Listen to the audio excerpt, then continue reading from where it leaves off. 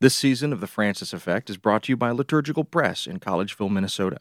Liturgical Press is a trusted publisher of resources on liturgy, scripture, theology, and spirituality, evolving to serve the changing needs of the Christian church. They produce resources for pastoral leaders, teachers, engaged learners, and all readers looking for quality books on faith and culture.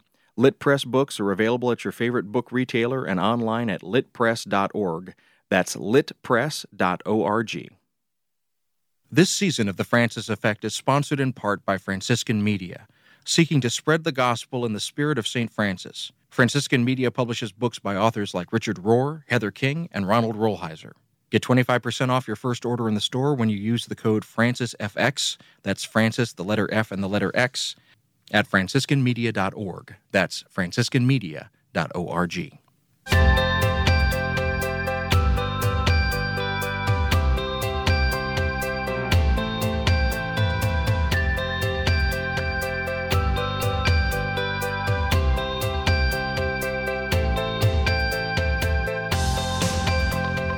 Hello, and welcome to the Francis Effect podcast. This episode is for late December 2018.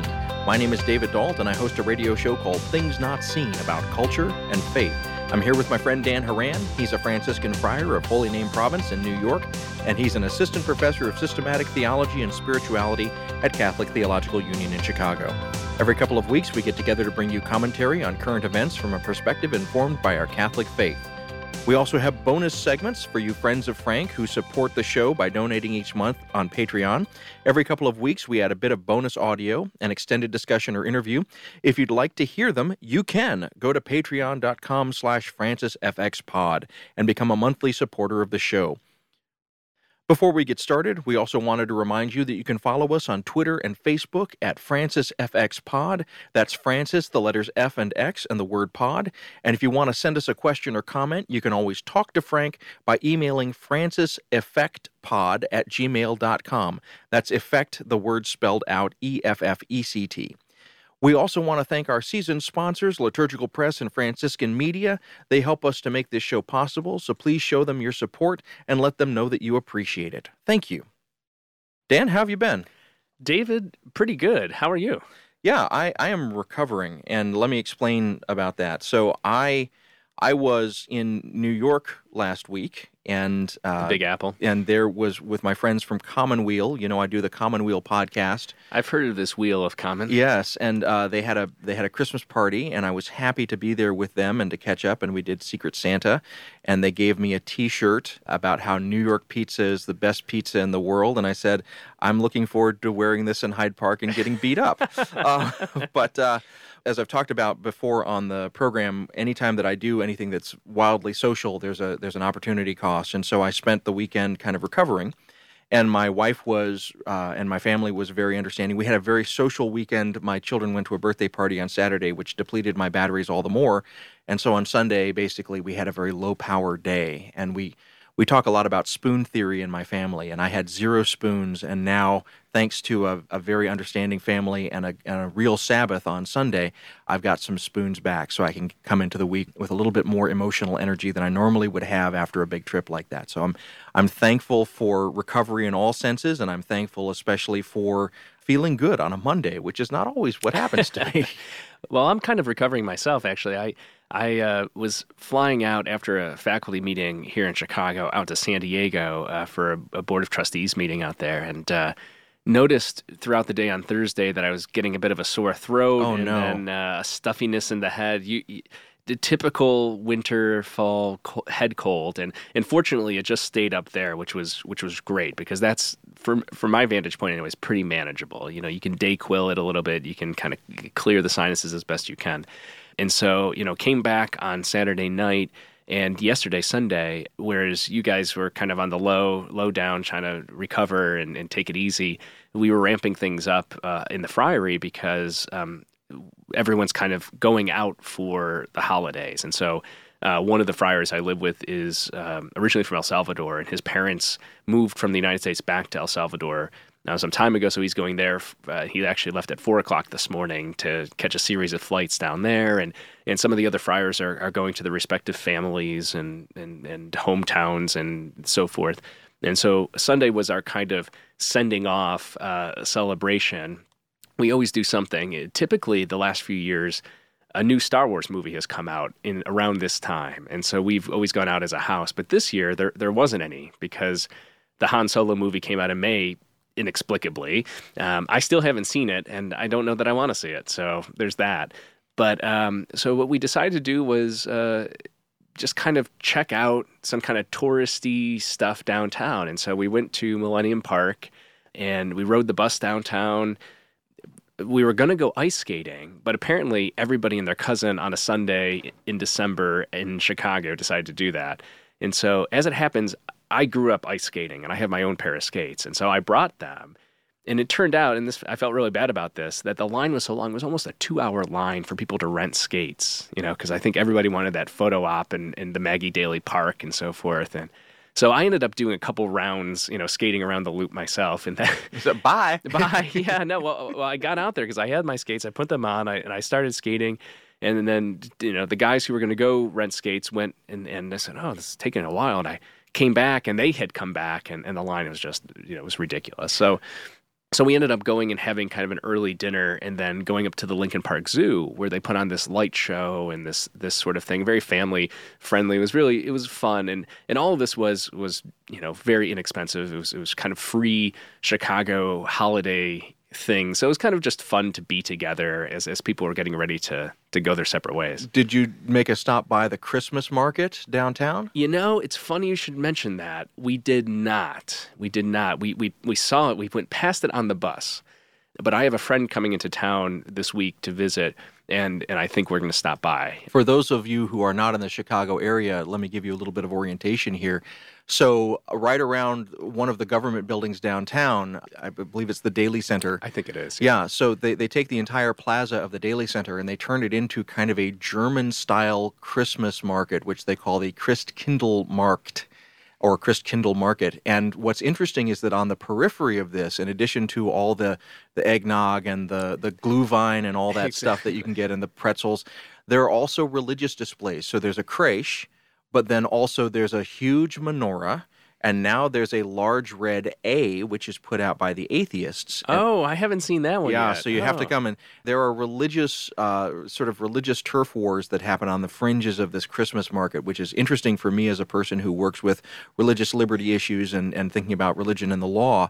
I love to kind of talk to the people behind those various displays, but it's a very overcrowded, family-friendly time that is, if you're someone like me, exhausting. But it's fun. It's fun to go with the kids. It can be pretty dense. It's probably good we didn't go over the weekend because the ice skating rink was pretty packed. And I went to the market 2 years ago, and I had another friend in town, and you get your hot chocolate or you get your glühwein, and that's fine. You get your little ceramic mug and this sort of thing. But I don't, you're just jam-packed into this space. It's truly a gift that keeps on giving. Yeah. I mean, in terms of just emotional distress.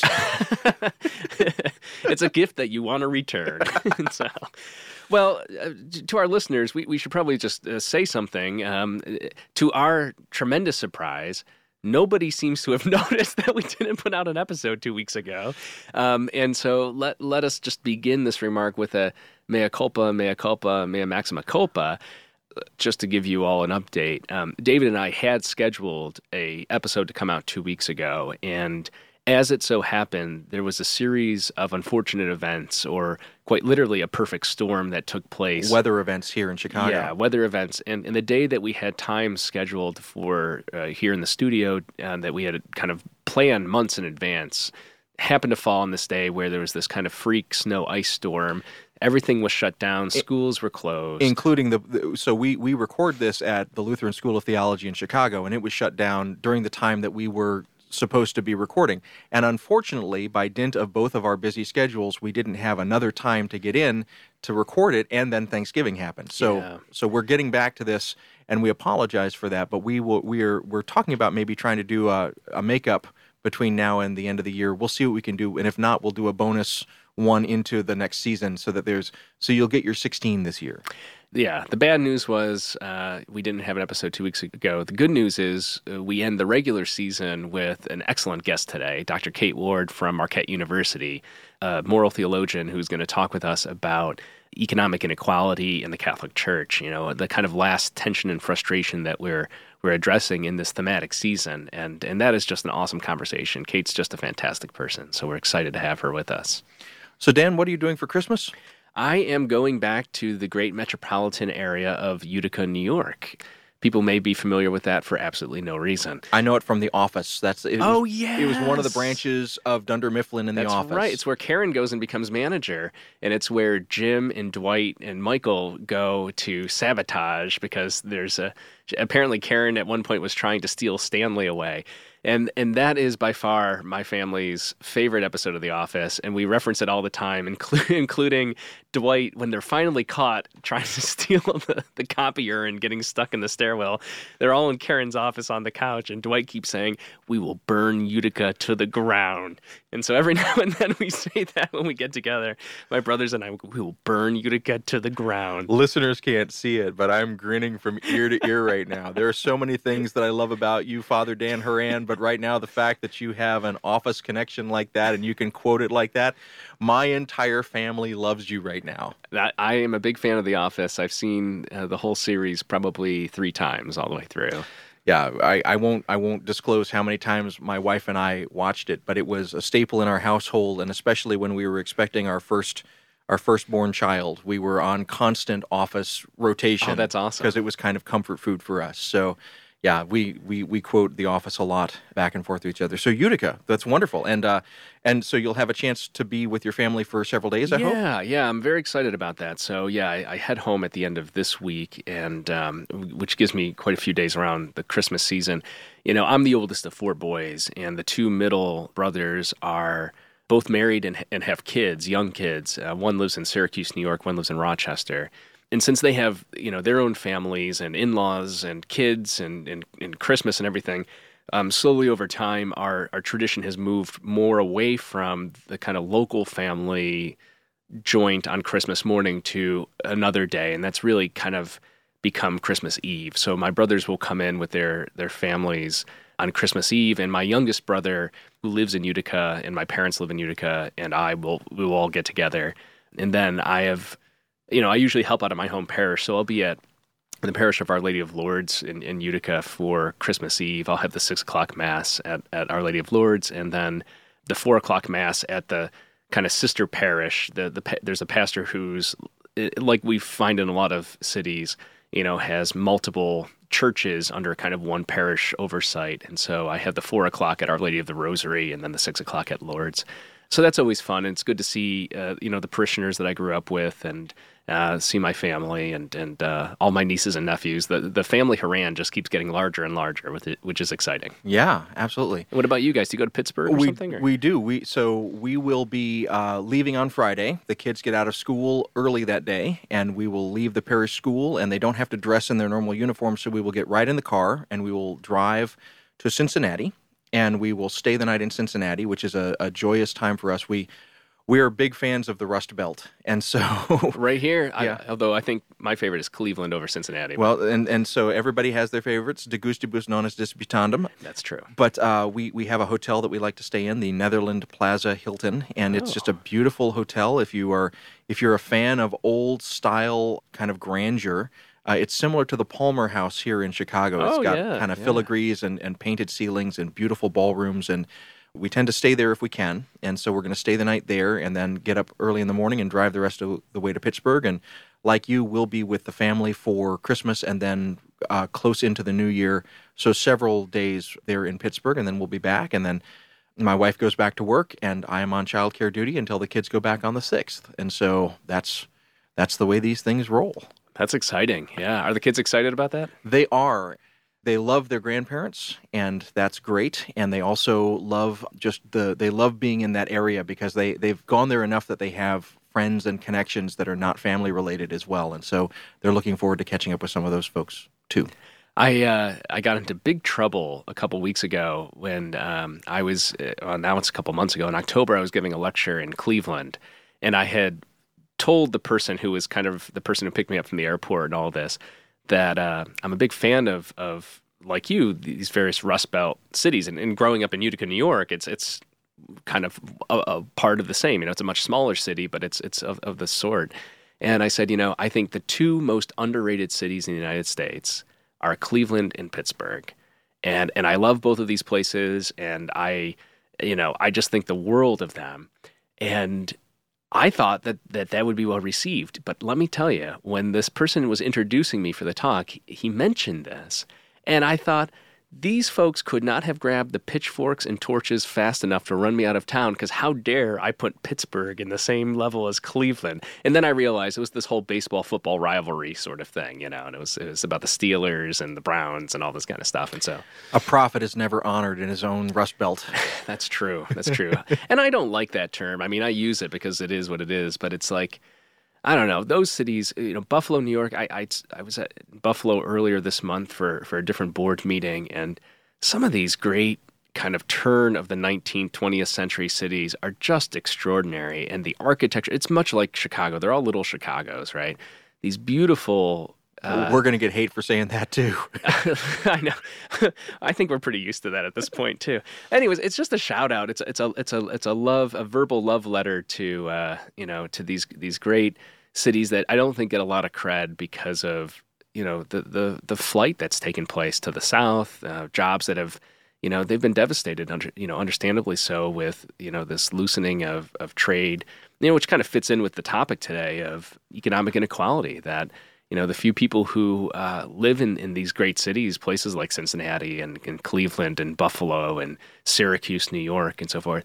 It's interesting. I listened to an interview with this new author who did his MFA under George Saunders at Syracuse. Extraordinary writer.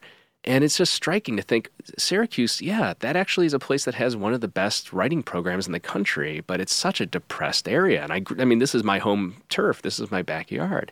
Anyway, all this is to say that in places like that, this notion of economic inequality, the gap just continues to grow. That there are very, very few people who live there, and they live very comfortably, and there are increasingly larger groups of people who can barely survive, and there aren't many resources and much access to a better life. Well, as we're moving into the bulk of the episode, I think now's a good time to say to our listeners, we appreciate so much the fact that you've been with us and your comments, and several of you have written to us over the course of the season expressing interest in the topics that we're bringing out and thanking us in some ways for tackling these topics. We just want to say thank you for that, and thank you for your support of the show. If you have a chance, please tell your friends about the show. We'd love to get the word out, because if this is speaking to you, it's probably going to speak to others that are similarly situated to you. And as always, if you haven't subscribed yet or have commented on iTunes and Apple Podcasts and those other platforms, that would be a great way to help us get the word out as well. And we're just so thankful that you're listening and that you like what you hear. And we wish you all a blessed Christmas and New Year holiday, and or whatever other holiday season you're celebrating. We're really grateful for you, and we'll keep you in our thoughts and prayers.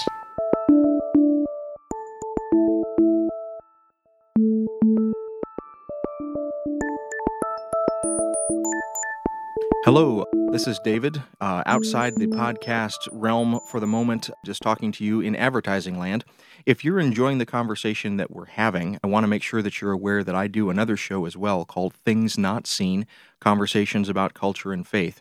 That's a weekly show that's been on since 2011, and we've talked to some amazing guests. It's basically a long-form interview where we get a chance to talk about how faith animates a person's life. We talk to authors and politicians and tastemakers and musicians, any kinds of folks that have some sort of faith component to their lives. So I'd love it if you gave that a chance too and gave that a listen. That's at thingsnotseenradio.com. That's thingsnotseenradio.com. Thank you.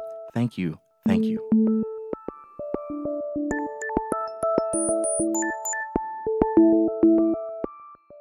Welcome back to The Francis Effect. I'm Dan Horan, and I'm here with David Dault. Every couple of weeks, we get together to discuss news, culture, and politics informed by the perspective of our Catholic faith. This season, we have been taking a deep dive into questions around tensions and frustrations in the Catholic Church. we're really excited this week to have with us Dr. Kate Ward, who is Assistant Professor of Theological Ethics at Marquette University, and whose research has focused on economic inequality in Catholic ethics in the United States context. And she's currently completing a manuscript on economic inequality as it pertains to virtue. And Kate, we're really excited to have you. Thank you for joining us. Thank you so much for having me. This is a topic that I've really wanted to get into all season because, for me, these issues really cut across the other issues of identity that we've been seeing. So we've been talking about Latino, Latina, Latinx issues. We've been talking about African-American issues. We've been talking about sexuality issues. But when we talk about economics, and particularly the question of class, that begins to really cut across all those other demographic issues and can really make much more complex the questions that we're talking about. So when we're talking, first of all, about economic inequality, help us to get oriented. What is the level of the problem that we're looking at here in the United States? Sure. I was thinking the same thing about how it really links a lot of the frustrations in the church that your series has been discussing. Thinking about parishes that may be targeted for closure, even though they're vibrant. Latinx or Black parishes are great centers of Catholic life, but not the most wealthy places. That's a symptom of economic inequality. I think it has links with the sex abuse crisis too, and, we can get into that later on. A lot of Catholics probably that Christians are called to work against poverty and that the levels of poverty we see there are not part of God's will. But thinking about equality, right, we're talking about gaps between the wealthy and the poor in terms of income or in terms of wealth, and not just the fact that gaps exist. It's not about people sort of shaking their fists and saying, oh, this guy has a yacht, and that makes me sad. But inequality translates into unequal quality of life on many, many standards of measurement, right? So it affects political voice. One of the best researchers on this is Kay Lehman-Schlossman at Boston College. Folks with higher income have a better ability to express their voice in the political arena than poorer folks do. It translates into health disparities, lifespan disparities. So it's really not just about sort of class resentment or, feeling sad that you don't have the same consumer power as someone else. It's really unequal access to the goods that make life a truly human life. And it's a problem in its own right. And you use that phrase, I guess, quality of life, and another way that Catholics sometimes talk about this is human flourishing. What does quality of life look like from a Catholic perspective? What is our metric for quality of life? So I would say basic goods such as health, food, shelter, the goods needed to kind of sustain the human animal, and then access to the goods that make a human life truly human. So a big one, Catholic social thought standpoint, would be participation in society, in the political process, access to work, to education, to an engaged social life. And those are all also goods that inequality kind of hands out disparate access to. Kate, you talked about, the research that shows that economic inequality affects people's participation in kind of civic spheres. Their political voice is not the same as those who have economic resources or certain social status. And I'm thinking of, again, this notion of tensions and frustrations in the church. Are there ways, from your vantage point, that you see the voice in the church being affected as well by economic inequality, that because of means, because of disproportionate wealth, some voices are heard more than others or have influence? I mean, how does that play out, do you think, in like kind of the U.S. ecclesiastical politics? Yep, absolutely. I do think there is a similar kind of analogy to the U.S. political system in terms of disparity of access with income in the church. So parish closings, like I was saying, would be one example of that a parish that can be very vibrant in terms of numbers, but is not the most wealthy financially, might be targeted for a closing if economic issues are forcing that, and we've seen that in Boston.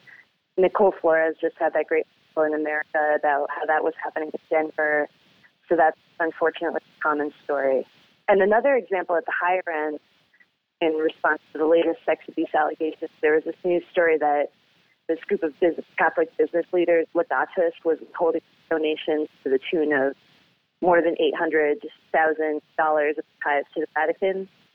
And I think that's a legitimate way for lay people to express their frustrations, right, with the pocketbook, but it's kind of instructive to think about the impact of that voice, right, of withholding a donation of that size versus, my mom withholding her $10 or $20 when she goes to Mass.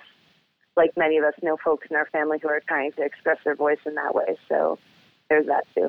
When you're talking about the links to the sex abuse crisis and the withholding of these large donations, it's got me thinking too about, the ways in which people with money are typically people who have access. And you're describing this kind of at an institutional level or a kind of foundation level.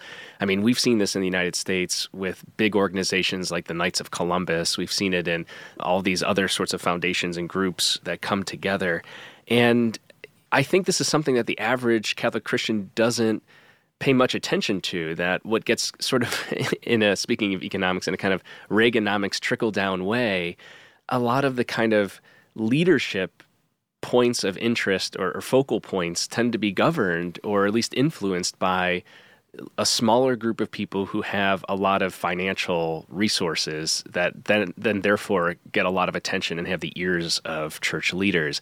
And one example that comes to mind, and this is just a hypothesis, so I'd be interested to know what you think about this, is back in the, maybe about 10 years ago or so, around the time of the financial crisis in the U.S., 2008, 2009, there was this weird turn among the U.S. bishops, at least among a certain vocal group of them, to talk about religious liberty, and this became a big thing. It was in the wake of the Affordable Care Act, but then there was this whole thing about this fortnight for freedom and so on and so forth.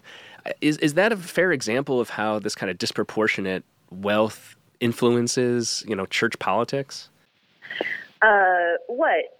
A campaign called the Fortnight of Something isn't the best indicator that the church is in touch with the concerns of regular people. That's a word that I use all the time. It's right after fourscore, isn't it? Yeah, right. I would look back to that time in history, too. I was also thinking about the Affordable Care Act. Catholic participation in public life is always, there's tension between the fullness of Catholic teaching and what's achievable in a pluralistic society, right? And the decision that the bishops made not to support the Affordable Care Act because of contraceptive access when it increased access to life-saving health care for so many folks, that's a decision that has implications, and we heard a lot of that about that time. Right, the idea that religious liberty is freedom from something, right, instead of being free to, live and go to the doctor so that you can continue to practice your faith. That's an idea coming from a pretty privileged standpoint. Well, and so when I was a professor of Catholic Studies that 10 years ago, I got invited by a parish to go and speak at one of these fortnights for freedom. And I stood up at the podium and I said, I'm a professor of Catholic Studies. I take seriously my obligations as a professor under, Ex Cordia Ecclesiae and Canon 812.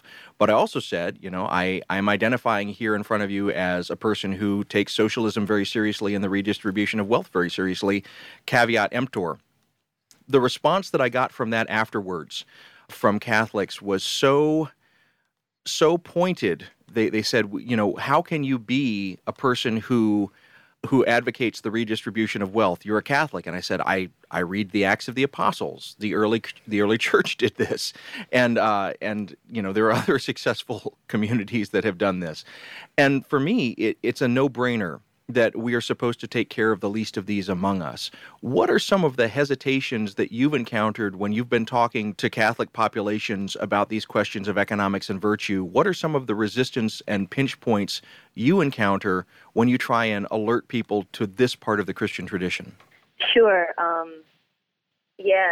There are several. Like you say, this discomfort with the word socialism, or sometimes even anything that has social in front of it, like social justice, social welfare. It's like this boogeyman that, there's no ability to distinguish between family grant policies like they have in Great Britain and total central control, like they maintain in communist China. So there's a need for education and expanding people's imagination about that. I was just reading this really great book by Matt Shadle called Interrupting Capitalism, where he explores different political models that have surrounded the creation of different Catholic approaches to the economy. So it's really helpful for that, for seeing that, yep, there are different economic realities that have coexisted with Catholic social thought. Another resistance that people have is that, we do have in the Gospels some stories of, generous giving being upheld as a form of discipleship, and that translates into, well, I need someone to give my wealth, right? Contributing in taxes, which support the common good, that's not me giving. So that, I need to keep more of my wealth so that I can then give it away, which is kind of The way I often talk about that dynamic is I call it the flight attendant method, where people take too seriously the flight attendant's instructions. And I always add the caveat that when you're on an airplane, it's okay to put your mask on first before helping others. But when it comes to earning income and distributing it to others, it's not cover my back first. Christianity has some very strong things to say about that. Yeah. Kate, I'm wondering about, in anticipation of our conversation today, I went back and read an excellent article that I recommend to our listeners that you and my fellow Franciscan friar and theological ethicist, Father Ken Himes, co-authored in 2014. An excellent issue of Theological Studies, I should say, all around, for no biased reason. But in that article where you talked about economic inequality and talked about the various forms of economic inequality, whether it's income inequality, wealth inequality, and so forth, I was really struck again by one of the things that you and Ken talk about in your conclusion, which I had never really thought about before. And that is, and my guess is that many of our listeners may not have as well, which is you and Ken assert that from the Catholic theological perspective, even if we were to raise folks who are living in poverty or at the border of poverty up to a point, and I love the caveat, of course, very Franciscan, that provided that it doesn't unduly tax the kind of sustainability of the environment, if we were able to raise everybody up to a quality of life that is meeting the basic goods of human flourishing, even then, if there was a disparity in wealth, if there was an inequality between the 1% and the poor, even if the poor were doing just fine, that would still be problematic. And I wonder if you can talk about that and how, the Catholic tradition, the theological tradition, ethics and virtue play a role in that assessment. Yeah, I think that's a big part of thinking about why are inequality and poverty overlapping but distinct problems. And the big distinction there is that inequality is a form of segregation. And in our Christian anthropology, we understand that we're created for community and to be with others who may be needy, to be with others who are not like us. This is, the way that God created us and the way that we image the divine in our life is to be in relationships. And inequality tends to hinder that in very serious ways. It allows people who are well off or comfortable to go about their lives and rarely encounter someone poor to have, relatively little idea of what a life in poverty is even like, right? So a lot of middle-class folks I know think that, all poor people are homeless or all are people of color or something like that and aren't familiar with the realities of working poverty in the U.S. or that the majority of poor folks in the U.S. are white. There's this segregation that inequality imposes, and this is, what I like to talk about as really harmful to our morality because, again, since we're created for relationship with each other, a social structure or a social sin like inequality that opposes that is keeping us from being the types of persons God has called us to be. You said something there, too, that really struck me. And again, and then that article I found very, very powerful, which is that in the distancing, the segregation that inequality, economic inequality causes, just like racial inequality or gender inequality, all these other various forms of breaking of relationship.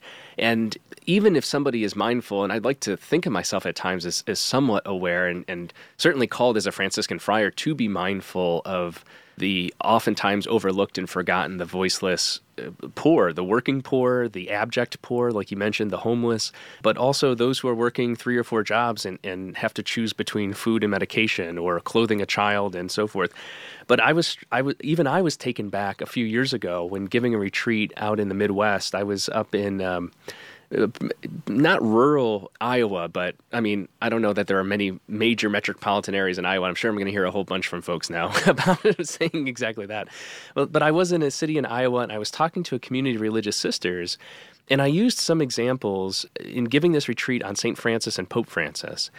And during the break, one of the sisters, a very, let's say, senior sister, an octogenarian, came up to me, and she started telling me the story about her own childhood of growing up in the plains in the early part of the 20th century and what the experience of rural poverty was like, and that all of my examples were really indicative of my kind of adulthood growing up in urban settings in the East Coast. And it struck me that here's a whole portion of the population that's largely, in terms of intersectionality, largely white, that is not oftentimes considered when we think of the poor. And when I say we, I think those people who are in positions of leadership in the church, of authority, those who are active ministers, those of us in the academy, you up in Milwaukee, me here in Chicago, folks in positions like ours. And it just kind of hit me that she was right. I was thinking I was mindful of a certain population, and I was, but then there's this whole other population. I don't know if you can speak a little bit about your own observations and your own research about those populations that don't often get recognized or considered, that just fall off to the edges. It's sort of, to borrow that phrase from Mother Teresa, that we don't live in an explicitly caste system where we have untouchables, but there are kind of grades of poverty and inequality, right? The poorest of the poor in our own communities. Mm-hmm. Yeah, and there are grades in terms of access, and education is a big proxy for that. It makes me think of one thing I wanted to make sure we cover was attention at the level of the bishops' conference to issues of poverty and inequality. Not that the bishops are the church, but part of talking about the church response to it. And what you said made me think about economic justice for all, the 1986 letter on economic realities. It was very attentive to rural issues. There's a lot in there about small family farms being bought and consolidated and people losing a traditional way of life, which was a big issue at the time. It's very sensitive. There's a lot of particularity in describing the reality of different living experiences of poverty. And then you both might remember in 2012, Bishops tried to do another economic letter. It was kind of a fiasco and ended up, I think rightly so, being voted down. And that was kind of that. Since the financial crisis of 2008, there hasn't been a major response, coordinated response in that way from the U.S. bishops, as that one letter did fail. Well, this picks up on something that my wife pointed out to me oftentimes when she was an editor at U.S. Catholic. Whenever there was an issue of sexuality that came through the legislature or what have you, they would, within a half an hour of whatever announcement, they would get a fax from the USCCB, the Council of Bishops.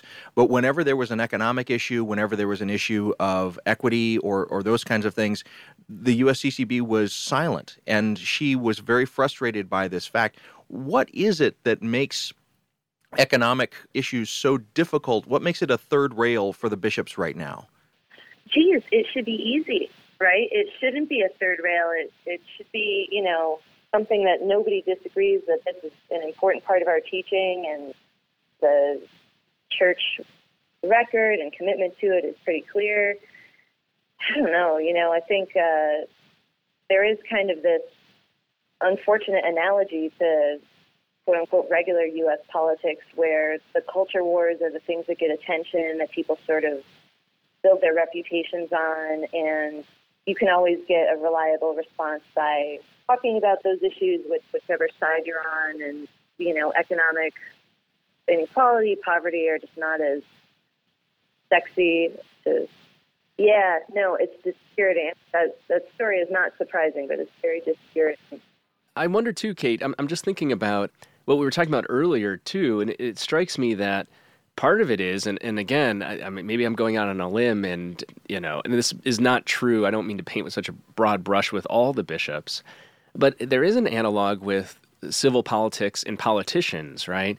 Where although politicians are ostensibly elected by an electorate and bishops are not, nevertheless, the bishops depend on those major donations, So if the bishops are sitting around and deciding what they're going to comment on, if what they're going to release a statement about in 2012 is going to upset, for instance, CEOs or major donors to their diocese when they need to refurbish the cathedral or something, they might think twice about it. Is that too cynical? I don't know.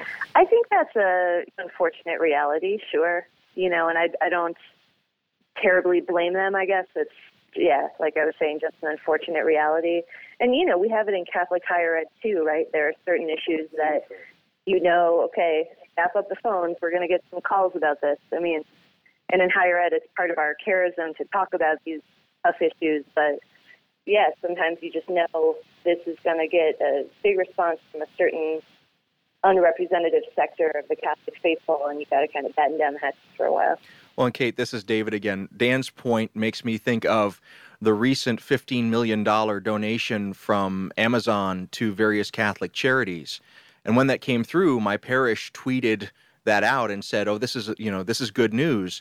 And I responded to that social media post with paragraph 1753 of the Catechism, which is you can't use the good ends of something to justify the means of getting something. So even though the Catholic charities are benefiting from this $15 million donation, we have to look at the ways in which Amazon went about getting that windfall and what that represents in terms of human dignity. And human dignity is not necessarily, when I think of Amazon, I don't think of necessarily the flourishing of human dignity. How do we help parishes and how do we help our fellow Catholics begin to understand that these dollar donations that sometimes go to things like Catholic charities, we have to look at the roots of them just in the same way that we look at the ways in which, so the bishops are quick to say if there are ties to things like Planned Parenthood in terms of our political participation.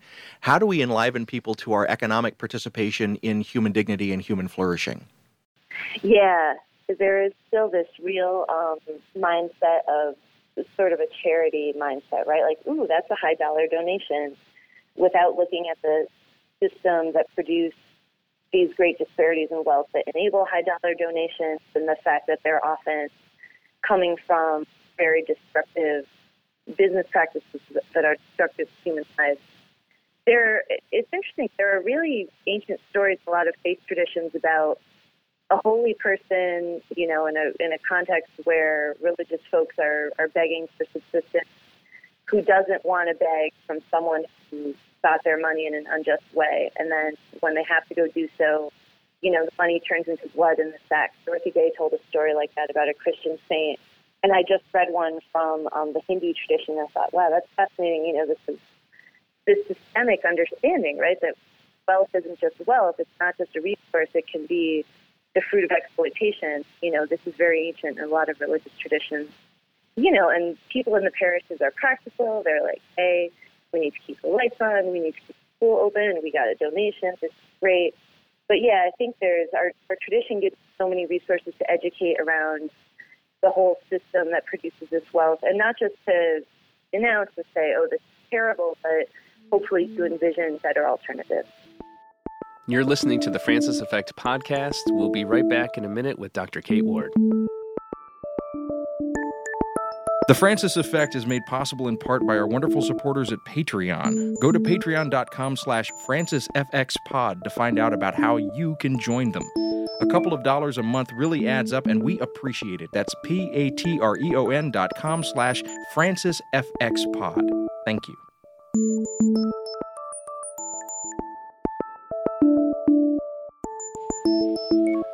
You're listening to The Francis Effect. I'm David Dault. I'm here with my friend Dan Horan. Every couple of weeks we get together to bring you issues and perspectives informed through a lens of our Catholic faith. We're speaking today with Kate Ward from Marquette University. We're talking about economic inequality and Catholic virtue and ethics.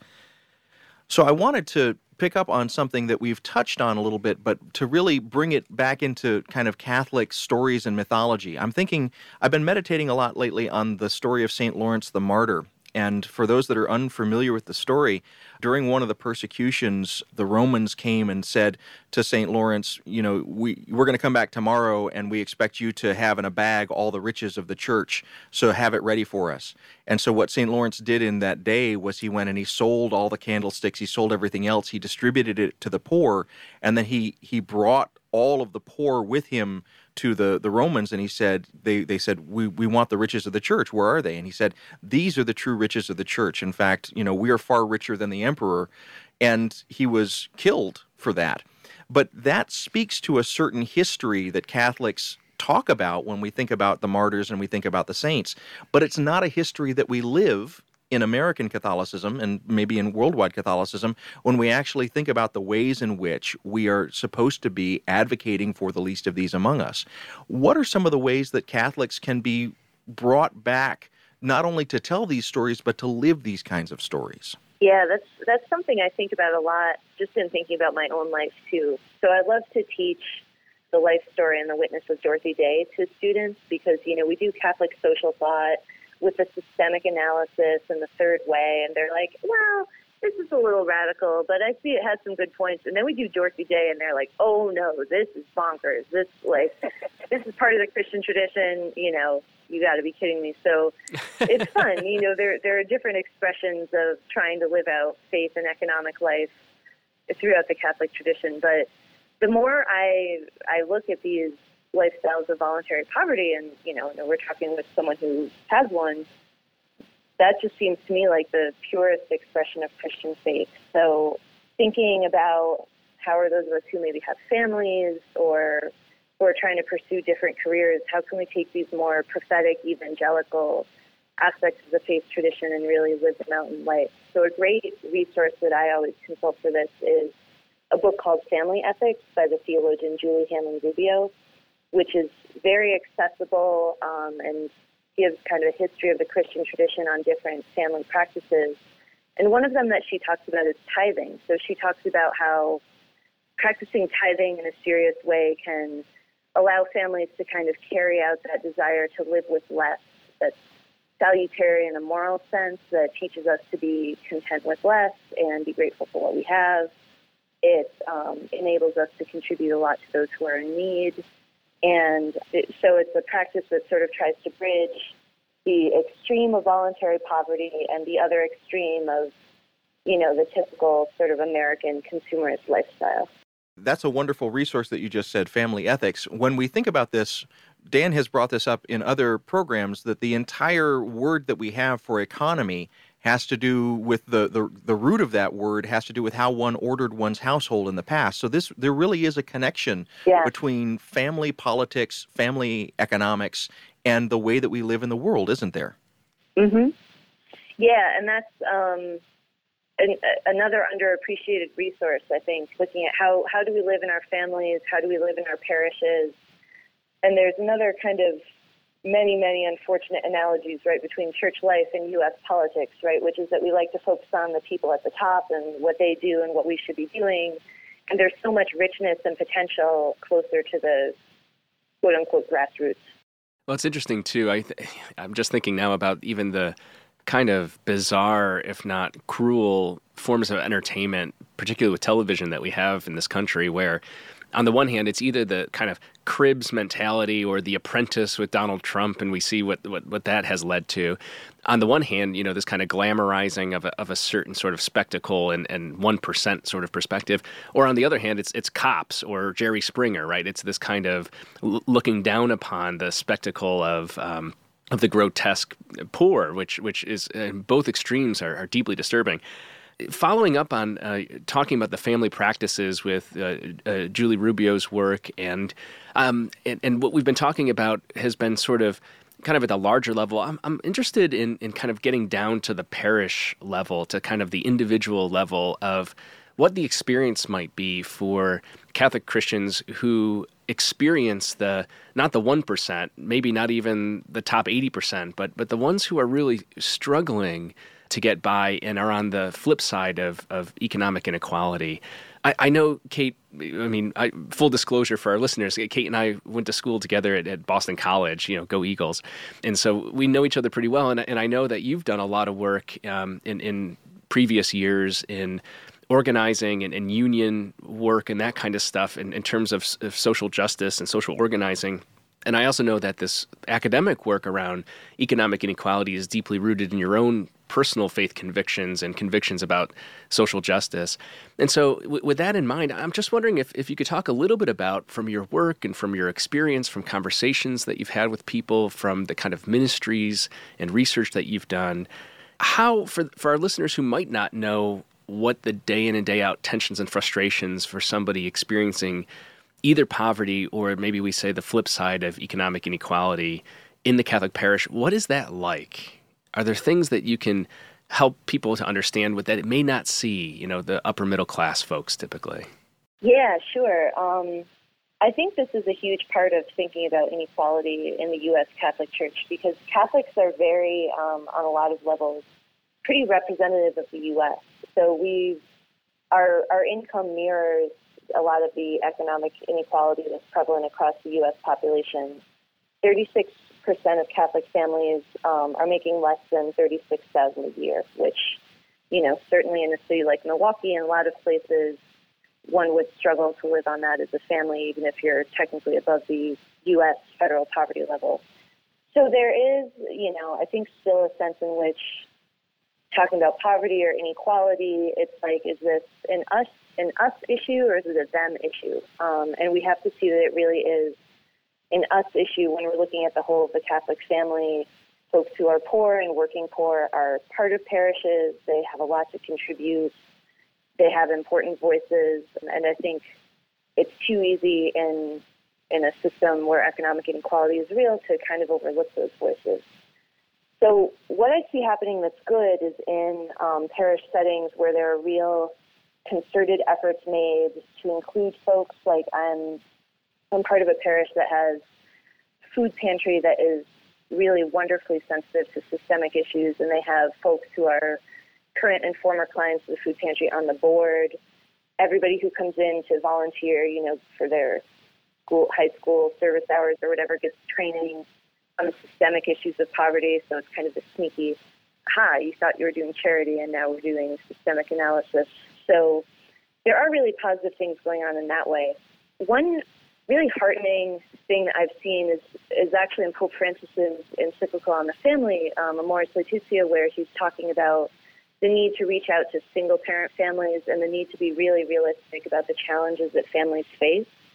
Because I feel like in U.S. Catholic parishes, this is such a huge issue where family stuff presumes two parents, it presumes, a certain schedule, it presumes the soccer, and, we know that marriage is kind of becoming a stratified class-based luxury in the U.S., right? You're much more likely to get married and stay married if both of you went to college. And for folks who are struggling, it's not that they don't value marriage, they do value it very highly, but they struggle to find folks who are appealing partners. There's a lot of economic pressure, and there are a lot of ways in which economic pressures drive, what sociologists call recoupling.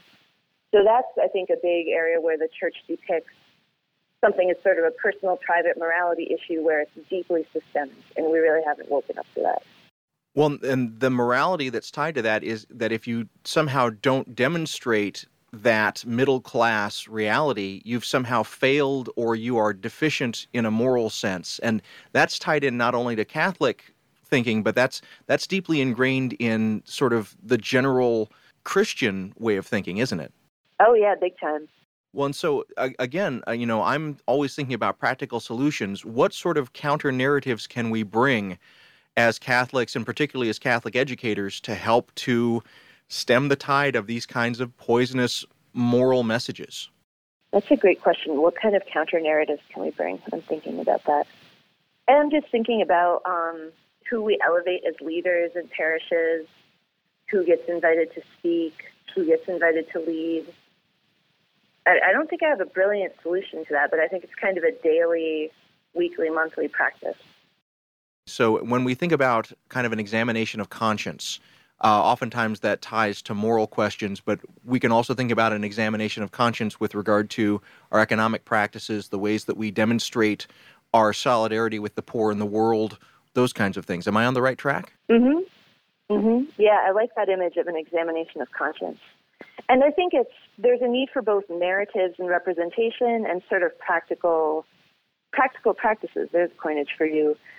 I think one thing that Amoris actually suggests, which is just so beautifully concrete, is offering childcare at church events, for parents who may be working or single parents who need help being able to be at some kind of event at the church. I love that, and that's something, I know the three of us as academics are all familiar with is become, an important issue in academic conferences and these other sorts of things too, that particularly those with children, if they don't come from, what you said earlier, Kate, this kind of luxury setup where you have two partners who have the flexibility perhaps to watch the children while one of the partners goes and does something professional and so forth. How else are people able to make it or to flourish in their respective fields? So that's really important. As we kind of wrap up our conversation, I'm wondering if you have thoughts not only about the kind of recasting of narrative like David asked, which this conversation has been really insightful, but are there practical things, those practical practices you talked about that our listeners might be able to embrace, particularly in this holiday season? We're here at Christmas time and the New Year is upon us. It's a time for people to make resolutions. Hopefully they stick to resolutions that seek better equality more than they might seek going to the gym on a regular basis or whatever those resolutions people drop pretty quickly are. But I'm thinking on the individual or even the kind of family or community levels, do you have suggestions for our listeners about what they might be able to do as the new year approaches? Oh, what a great question. Yeah, so thinking about how inequality, creates segregation and how we can work in our daily lives to fight that, I think that's a wonderful thing to think about. And Pope Francis honestly talks about this all the time, like seeking out encounter, going to the margins, the places where you might feel uncomfortable. So just thinking about the ways in which in your life, if you're an economically comfortable person, you don't encounter people in poverty. And again, that's not just homeless people, right? This is the working poor. This is neighborhoods that are struggling, which now are in the suburbs too. How can we embrace the discomfort of being with folks who are at different economic levels with us in our everyday lives? And I think there is a daily practice, right? I think there's a way in which just riding the bus, if you don't normally ride the bus, is really a practice of encounter, and that's great. I think for a lot of us, we need to be thinking about where we live and the types of schools that we want to send our kids to and how we envision, thriving neighborhoods and thriving schools. And that's probably a whole another big conversation. But I really do think this issue of economic segregation is just the type of thing that Christians are called to tackle and really show up for in bold and prophetic ways. Well, thank you very much. We want to thank you, Dr. Kate Ward, Assistant Professor of Theological Ethics at Marquette, for joining us. And we wish you a wonderful Christmas season and New Year. And thanks for taking the time to talk with us. Oh, what a delight to be with you. Thanks so much to both of you.